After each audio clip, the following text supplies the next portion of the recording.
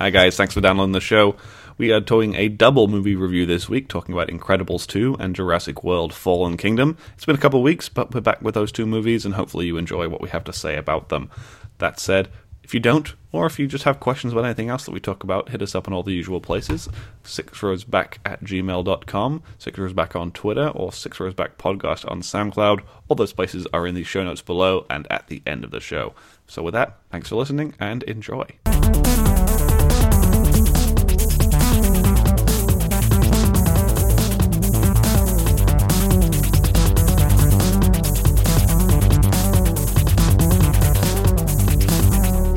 Hello everybody, welcome to 6 Rows Back, episode number 96. We've had a couple of weeks off, but we are back now. It's going to be a shorter episode this week, but we're going to have two movie reviews for two of the biggest movies of the summer.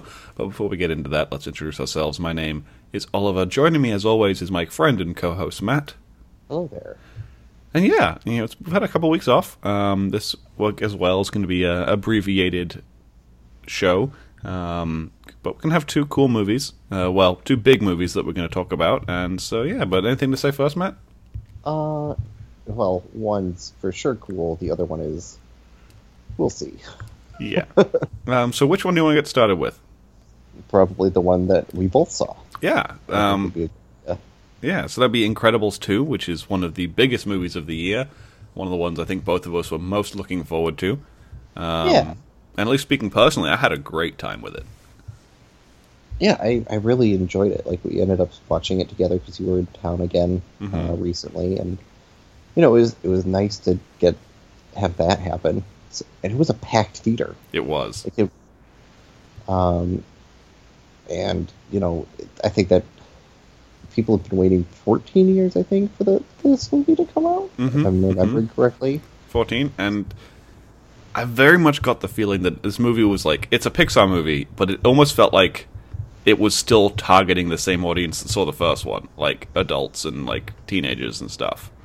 Oh, sure. Like, yeah, it's a kids movie still, but it definitely felt like it was paying more attention to that audience. Whereas if you look at like Monsters University or like the other Toy Story movies, like they still very much felt like kids movies with some moreover themes for the adults as well. Like, because Pixar does a great job about making kids movies that are still good for adults to watch. Sure.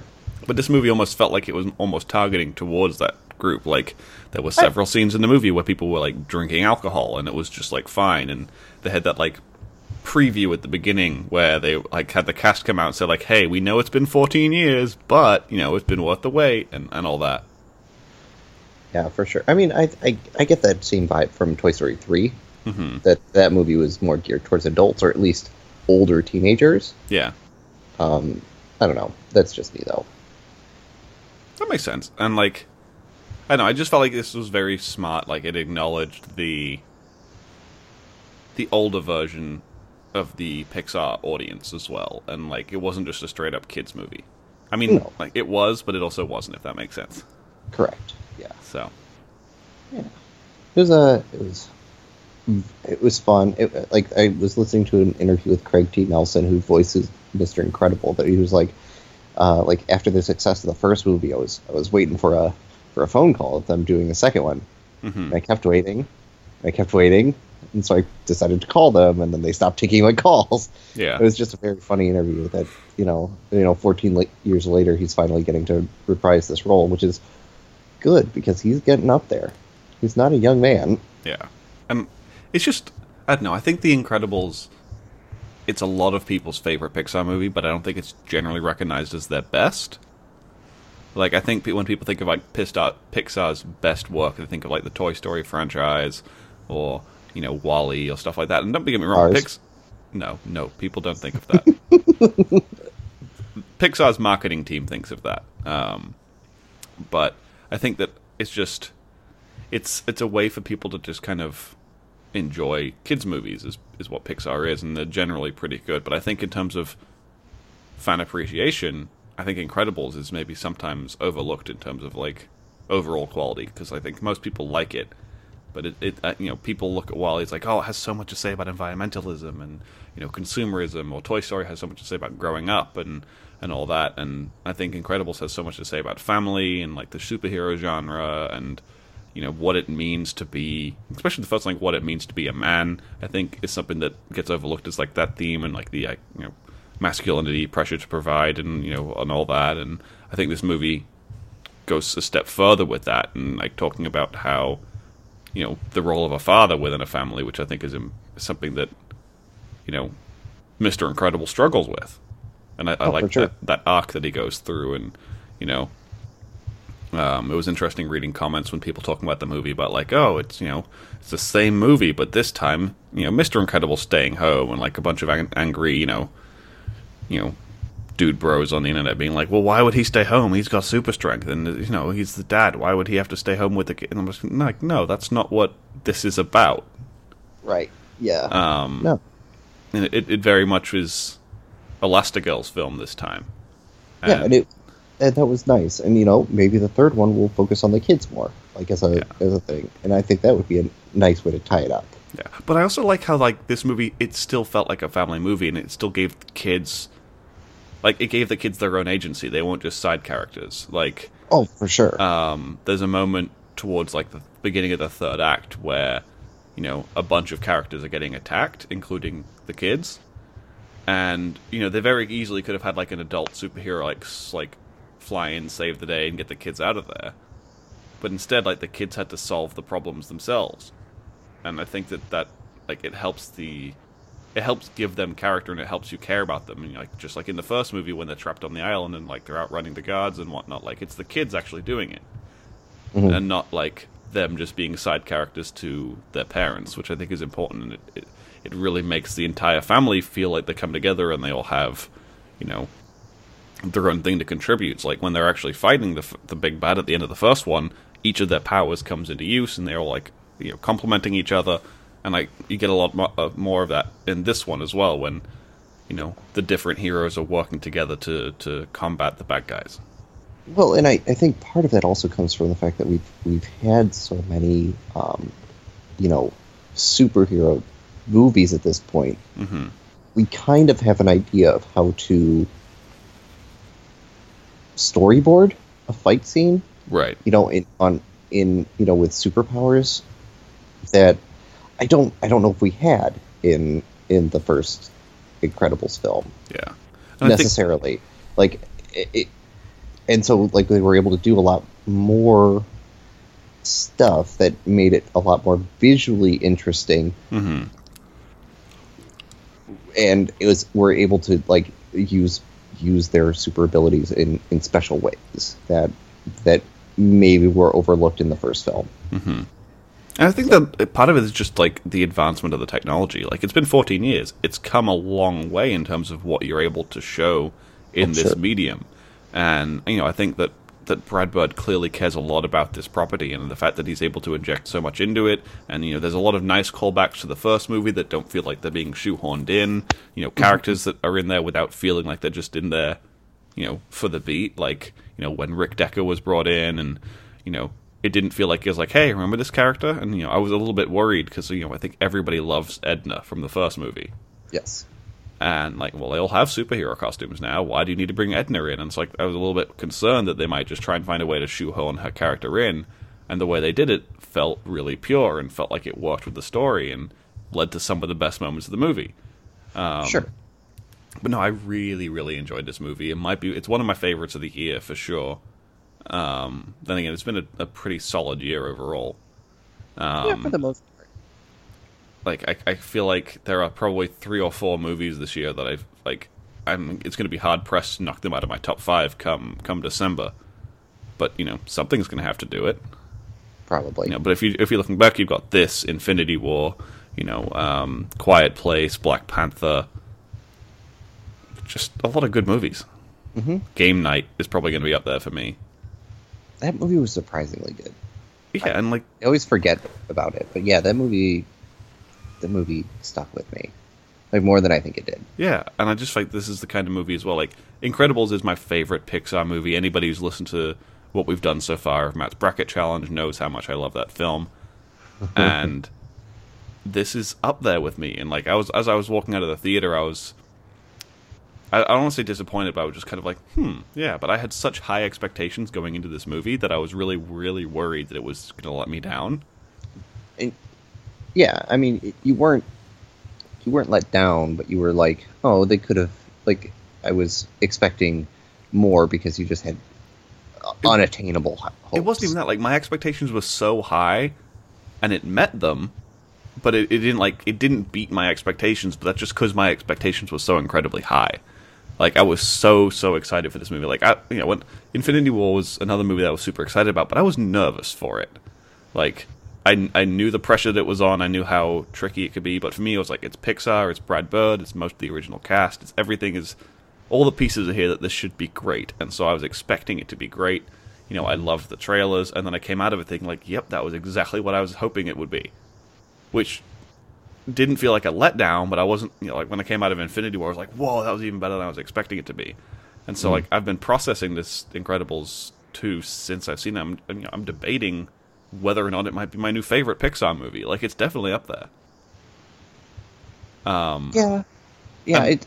It's really good. Like, I have some issues still, obviously. Like, there needed to be a warning in this movie about bright flashing lights that just was not there, and I'm shocked that was not thought of. Yeah. And I get that, and like, I went back to my local theater since seeing Incredibles, and like, now they have warnings posted in the theater for people going to see Incredibles about that, and I get that. Speaking, I guess, self-centeredly, like, it didn't affect me, and so for me, I was aware that the scene was going to be in there going into it, and so like, when I was watching it, I was like, oh, this is that scene that people were talking about, but I also thought, like, wow, this is a cool scene, as somebody who doesn't suffer from, any kind of photosensitive epilepsy. Yeah. And so I was still able to enjoy that moment. But I get the problematic nature of it, but I guess part of it is, like, and I know it's not the same thing, but it like, for me, like, a jump scare in a movie, or like high anxiety situations in a movie, that's triggering for a lot of people with other, things that they're coping with. And I'm not saying that anxiety is the same as epilepsy, but I'm talking about, like, things in movies that can trigger reactions from an audience member. They're going to be out there, and I do completely agree that you do need to have warnings, but I think you can enjoy a movie if you're not affected by those things, if that makes sense. Sure. I mean, and also part of it was, like, in addition to that, like, this felt a lot more like, in the first movie, you sort of, you knew who the bad guy was, and in this one you pretty much could figure it out. It just felt like it didn't. I'm trying to think of the best way to put this. It didn't feel like it was unearned by any stretch of the imagination, like what the villain ended up being. But at the and Screenslaver is an awesome name for sure. But at the same time, like, it wasn't like Syndrome felt like a much more almost realistic villain than this did. Oh, I don't know. I totally agree with you that the villain was not as good in this movie. Yeah. But for me, like, there was enough positive things. Like, Syndrome is one of the best, like, Pixar villains, period.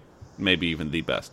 But this, for me, as a whole, as a movie, it felt like there was just so much more, like, there's a scene in this movie that I think is Pixar's best ever scene.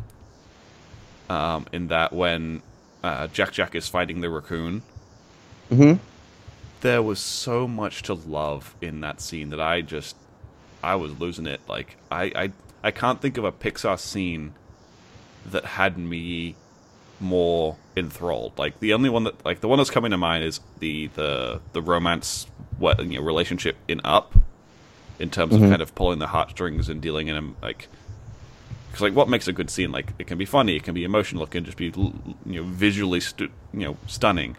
And Pixar's really good at having little moments that are just, like, take your breath away.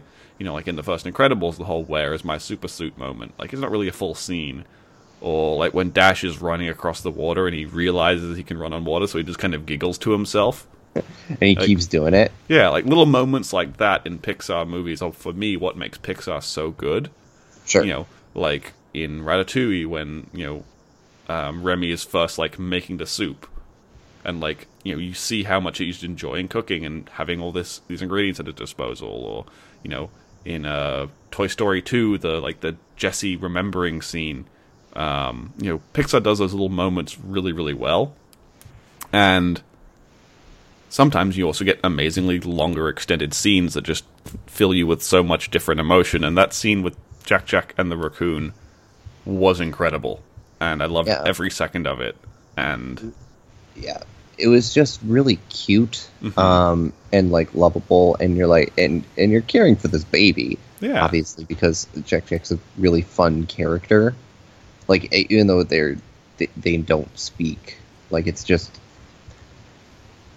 like there's so much emotion just put into that character, like in and of itself, that I think it worked incredibly well. Yeah, and because the powers are so all over the place, like, you get to do so much. Like and I love, like, the raccoon had character, and the raccoon's not hurting the baby, but it's like an entertaining fight. And like there's a moment like when he's like on fire and he's crawling through the lawn chairs, and it's like something like, if you make it live action and you make it adult, it's a horror movie scene, and he's just like on fire, like throwing them out, and the raccoon's trapped and can't get out. And I'm just like, this is amazing. It's hilarious.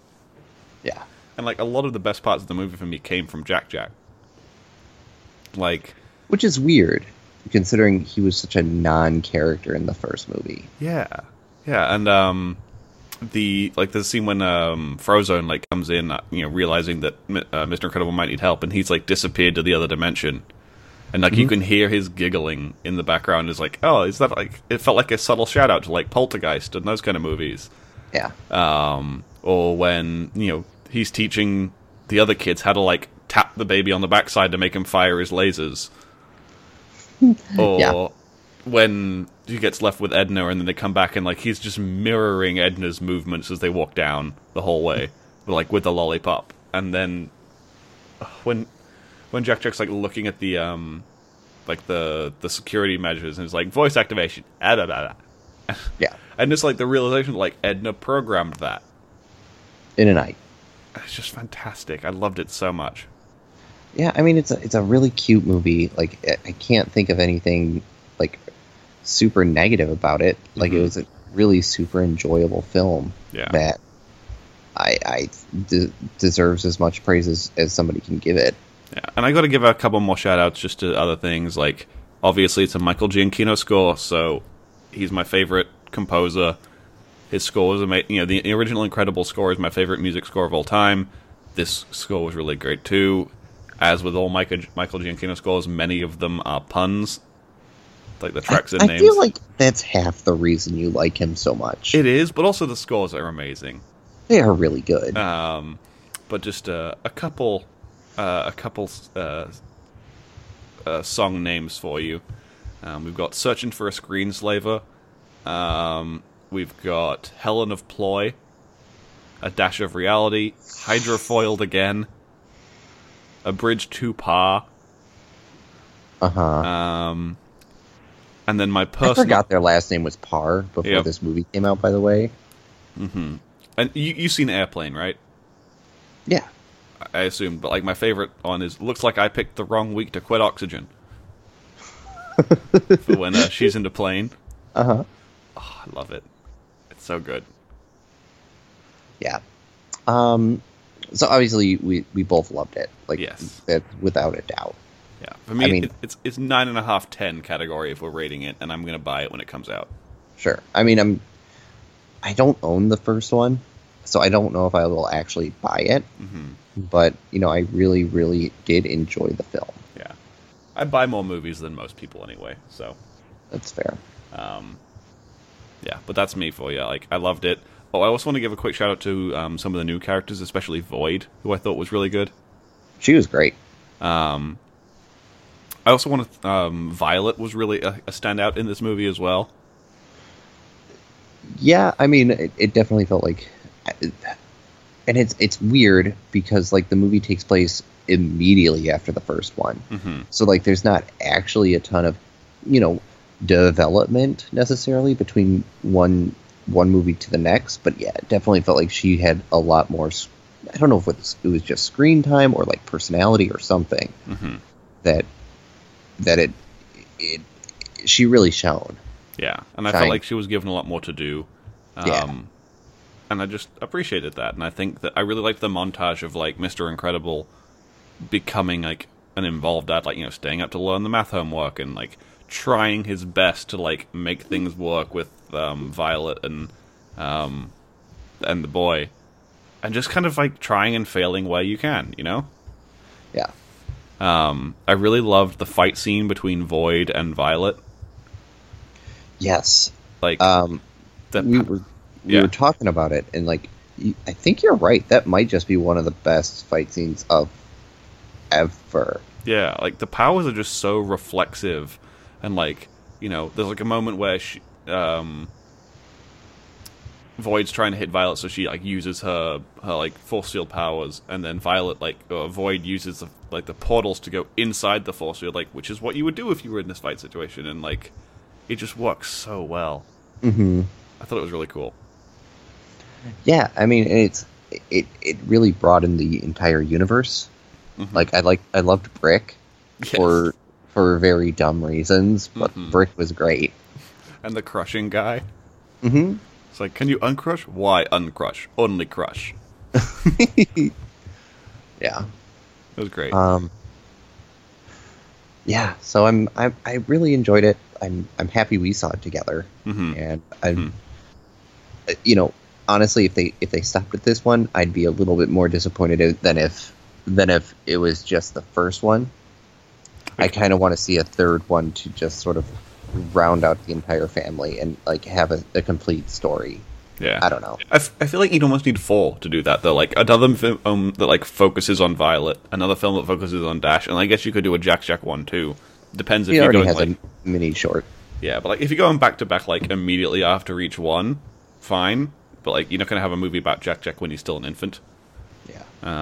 But, yeah, I love it. So good. Yeah. It was highly enjoyable. I'm really happy that it exists. I was way more pleased by it than I actually thought I would be. So, Yeah, looking, a couple of the cast have expressed interests in doing it. So Samuel L. Jackson and Sophia Bush, who was Void, have said they're interested in it, and the producers not ruled it out. But beyond that, you know, it's fine. I mean, we'll see. We'll see. So, yeah, I mean, I'm looking forward to it if they do it. If not, I'll be a little bit sad, but I get it. Mm-hmm. Anyway, so that's our review of Incredibles 2. We're going to sidestep and do a second film review. Matt didn't get a chance to see this one. Good for him. And so we're going to be, or I'm going to be talking a little bit about Jurassic World: Fallen Kingdom. So, yeah. I have so many questions. All right. Well, I'll give a little. Yeah, do your spiel, and I will ask questions as they come up. Yeah. So, Jurassic World: Fallen Kingdom just came out. It's got the same cast pretty much as the first one, with a couple of swapping out. So, like, the 2 annoying kids from Jurassic World are not in it, and they've replaced them with 2 other kind of quote-unquote side characters, one of whom I really, really enjoyed, actually. Overall, okay. I don't think... Because I really loathe Jurassic World, but I think that overall it's a little bit of a better made film. The plot is a little bit more coherent, even if it's a dumb one. And this movie, like, it just feels kind of like all over the place and kind of ridiculous. Didn't love it, but I didn't hate this movie. I don't think it's good. Okay. I didn't necessarily enjoy it, but I didn't come out of this movie feeling angry. I just came out of it feeling like, okay, yeah, fine. Like, I was a little bit bored watching it. There was a couple of moments where I was like, oh, actually really cool. Or characters like kind of embrace a little bit more. Like the characters actually felt like characters a little bit more. So Bryce Dallas Howard and Chris Pratt characters, like, they both have had time to have a little bit more development. So you cared about them a little bit more than you did in the first one, where they kind of don't have a lot going on. Sure. And then there's 2 kind of new main characters. There is who is it? I can't even think of their names. Super memorable characters, apparently. I can't even think of the names.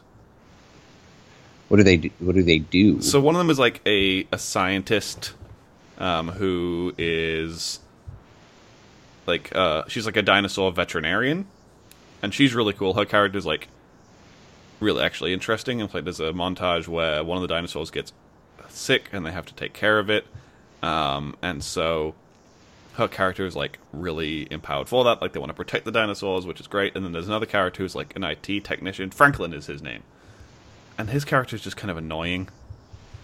Very kind of one note. Very he's scared of dinosaurs and he has to go on the dinosaur mission. Isn't that funny? Kind of thing. Why would you work at Jurassic Park if you're afraid of dinosaurs? Yeah, That makes zero sense. yeah. Zia is the other one. She's a veterinarian for dinosaurs who also used to be a marine, and so her character's like really cool. And yeah, I don't know. There's no kid character. There's one kid character in it, Maisie, who I guess I should talk plot, I suppose. So like the trailer shows like volcano exploding on island. So the movie opened up with like Senate debates about like should we rescue these dinosaurs or not, and Senate says no. And there's a bunch of organizations like rallying to be like, hey, you should save these dinosaurs. Like they are species, they should be protected. Yada yada yada.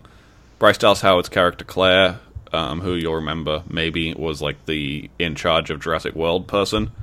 Yeah, she was the romantic interest of Chris Pratt. Yeah. She's like, we need to do this. And so a private organization which is funded by the brother of like the main guy from the Us movie. So like, well, not brother, like partner or whatever. It's like John Hammond, like the main guy from the first movie. Yeah. His partner, like the person who helped like develop like the cloning technology. Okay. Like super rich person is funding this organization to help protect the dinosaurs. Sure. And then so they fund this like covert operation to get some dinosaurs off the island. And surprise, surprise, somebody behind the scenes is a little bit more corrupt and wants to use them for military and selling and stuff. Okay. So, exactly what we saw in the trailers. Yeah, but I feel like the trailers sold a lot more of this whole, like, you know, being on the island, trying to escape the volcano, and that's like the first 25 minutes. Really? Okay. Yeah. Maybe a little bit longer than that. It's like the first act of the movie, and then the second act is, you know, because the bad guys essentially, like, they leave the good guys, you know, so Chris Pratt, Bryce Dallas Howard on the island to, like, die in the volcano. Well, that's not good. And then, you know, they escape. There's a really cool shot, actually, of as the volcano's, like, you know, erupting and, like, lava and, like, ashes, like, overcoming the island. Like, they're on the boat, float, like, you know, going away from it. And there's, like, a brontosaurus that, like, walks up to the edge of the island and, like, slowly gets consumed by the ash. And you just, like, see, like, the silhouette in, like, red. And, like, it's just a really cool shot that's, like, very, like, oh, that's kind of emotional. So there's that. And then, you know, they smuggle some of the dinosaurs off, including Blue, which is the velociraptor that you might remember from the first one that, like, Chris Pratt trained. And so they're like, oh, yeah, we need to get that one off because it's been trained, and so we can, like, learn about how it got trained so that we can use these other dinosaurs for military stuff. So this bad guy, like, teams up with a different bad guy to auction off the dinosaurs to, like, various, like, lowlifes, like, as, like, a arms dealer, essentially. Why do people think this is a good idea? I don't know. And then Henry Wu comes back, you know, B.D. Wong's character, and is like, I made an even more terrible dinosaur. And so, like, they combined, like, a raptor with, like, the genetic one from the last movie, the Indominus Rex, or whatever it was, to, like, make an even more vicious dinosaur that they want to sell. But they want to, you know, learn how Chris Pratt's character trained the raptors so that they can train this one to, like, kill things. And so, like, they bring it out during the auction in a cage to show people, like, this is a prototype, it's not for sale. and then they show this thing where like they have a gun with like basically a laser pointer on it, and if they point the laser pointer at somebody and then play a noise, it'll lock on for like this new dinosaur to like kill that person. Okay. It's very dumb, and so everyone like starts freaking out, like I want to buy this now, and then they sell it, and it breaks out, and then dinosaurs start killing people because people haven't learned their lesson. There's literally so many movies about not making dinosaurs, guys. Yeah, it's not good. You know, the dinosaurs look fine, but like, I don't know. I've seen dinosaurs chasing people around a park. I've seen dinosaurs chasing people around a second park. I've seen dinosaurs chasing people around a place that isn't a park. I've seen genetically advanced dinosaurs chasing people around a place. Like, there's only so many ways you can do the same story. Right, which is what's so disappointing about it. Yeah. Like, and I was reading. There's a video somebody posted to me recently that was like, why it's so hard to make a Jurassic Park sequel, and I haven't gotten a chance to watch it yet because this was literally like 20 minutes ago, like before we started recording. So I'm excited to watch that because it could be very eye-opening. Like, why is it so difficult to make a good one? Because it's such a good premise. Dinosaurs in a theme park. I feel like it's tough because we've seen the version of it that is good.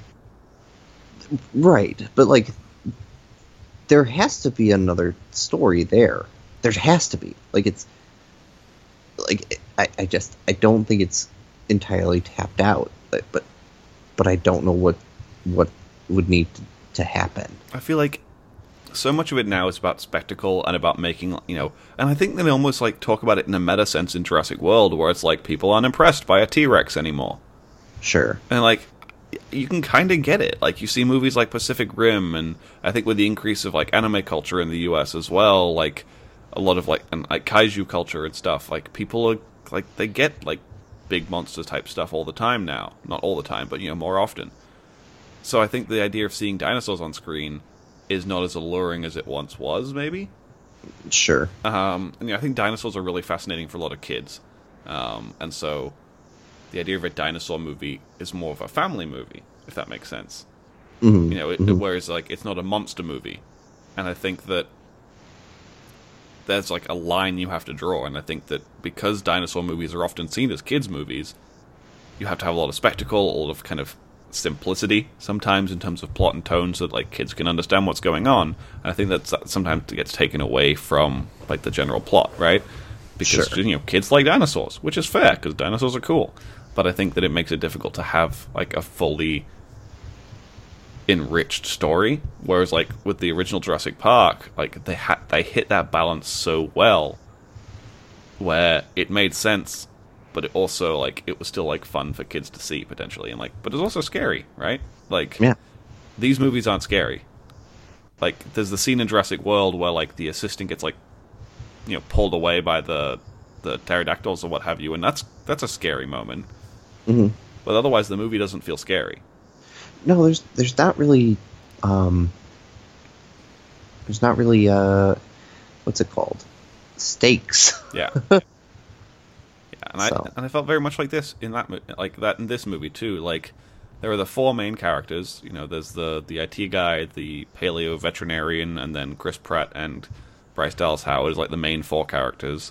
And then there's the old man who is John Hammond's partner and his like granddaughter. And like, you know, none of them are going to be killed by dinosaurs. No. Like, the old man's bedridden, so he's not even getting out of bed. Okay. And then, like, there's one, I don't want to say twist or what have you, so I guess spoilers. Spoiler alert coming in now is that, you know, they talk about why the old man is, like, stopped being partners with John Hammond. And they said it was because of arguments of, like, the use of this, like, genetic technology. And throughout the movie, it's like, you know, this daughter is his granddaughter because the daughter died in a car crash. And then at the end, you know, the bad guy is like, says, like, in this really terrible, terrifying scene, because the bad guy kills the old man. Like, smothers him with a pillow. Oh, cool. Yeah. That's not nice. And then like the granddaughter, who's like the only person she trusts was her grandfather, like figures it out, and so the bad guy apparently has custody for some reason because there's no other family, and Bryce Dallas Howard and Chris Pratt like find this little girl, and they're like, "Hey, you can come with us instead." And then the bad guy's like, "Oh, you want to be with them instead? Fine, she's your problem now." And then like just kind of yells out that like she wasn't a granddaughter, like she was like a clone of the daughter. Okay. And then so like he's sitting here trying to yell at this like 9-year-old girl like, "You weren't born, you were made. That's why, Hammond and whatever the guy's name was like stop being partners." And I'm just like, oh, there's a whole nother story here that might be interesting that we're not spending any time on. So they did it again. It's just in a different way. They've combined 2 movies into one. Yep. And then like at the end of the movie, there's something wrong with the ventilation system, and all the dinosaurs that have been smuggled off the island are like trapped in this estate where where they're in cages getting ready to be auctioned off or what have you. And so there's this poisonous gas that's going to kill them all. And so Chris Pratt and Bryce Dallas Howard are like, okay, if we hit this button, we can release them all and they'll all be safe. But then they're going to be like in, I don't know, whatever part of the US this takes place, just kind of running around in the wild. That's a big choice that we have to make, because once we do it, that's what we've done, right? Mm-hmm. And so like they turn around, it's like, no, we can't do this as much as we'd like to save it. And then obviously the gates open up, because they're not just going to like end the movie with killing all the dinosaurs. And like this little girl would push the button, and she's like, "What? They're like me." And I'm just like, ugh, jeez. Sure. And then there's that running away from this new genetically enhanced super dinosaur, and then surprise, surprise, the Velociraptor from the last movie comes in and saves the day. And it's just like, ugh. It's just kind of predictable. Very, very predictable. And like I said, there are good parts of the movie. Zia, the paleo-veterinarian, is a really cool character that I really liked. We got a little bit more character from Bryce Dallas Howard. His character Claire, she has a lot more like motivation and character now. Chris Pratt is still just kind of playing a Chris Pratt character. Making wisecracks at times when maybe you wouldn't make wisecracks. Generally just having screen presence, but not a lot of like actual stuff to do. Like I like Sure. Chris Pratt a lot. I don't want to say he's phoning it in, but that's kind of what it feels like in this movie. Like there's one funny line he has where they're in the island and he's asked to go out. Like the line's in the trailer. And he says to Bryce Dallas Howard, like, "I'm going to go out," and she's like, "Be careful." She's like, "I will. Just know that if I don't come back, you're the one that made me come here." Yeah. And I'm like, that's a cute line, but like that's the funny line of the movie. Mm-hmm. Jeff Goldblum is barely in it. I like, and from the advertisement, it definitely felt like he was going to be a big deal. Yeah, no, he's in the movie for maybe a minute. Oh boy. Yeah, he's in it at the beginning, like he's testifying at this Senate hearing about like whether or not the dinosaurs should be saved. And does he want them to be saved or not? He's saying, I don't even remember. I forget. Okay. I think he said that at the beginning of the movie, he says that they should just be allowed to be killed because it's like correcting the mistakes of the first movie, basically. Mm-hmm. So basically, he's right. Sure. And then ultimately at the end, like they agree with him, whatever. Like they decide to let the dinosaurs die, and then at the end of the movie, he's in like giving another second hearing, and he's like, "Well, now the dinosaurs are going to have to interact with people, and like they're going to have to, coexist in Earth. We're at a new part in life," and he's like, "Well, life finds a way," and it's just, yeah, I don't know. And that's fine. Like I didn't need him in the movie. It felt more like a callback that was for no reason.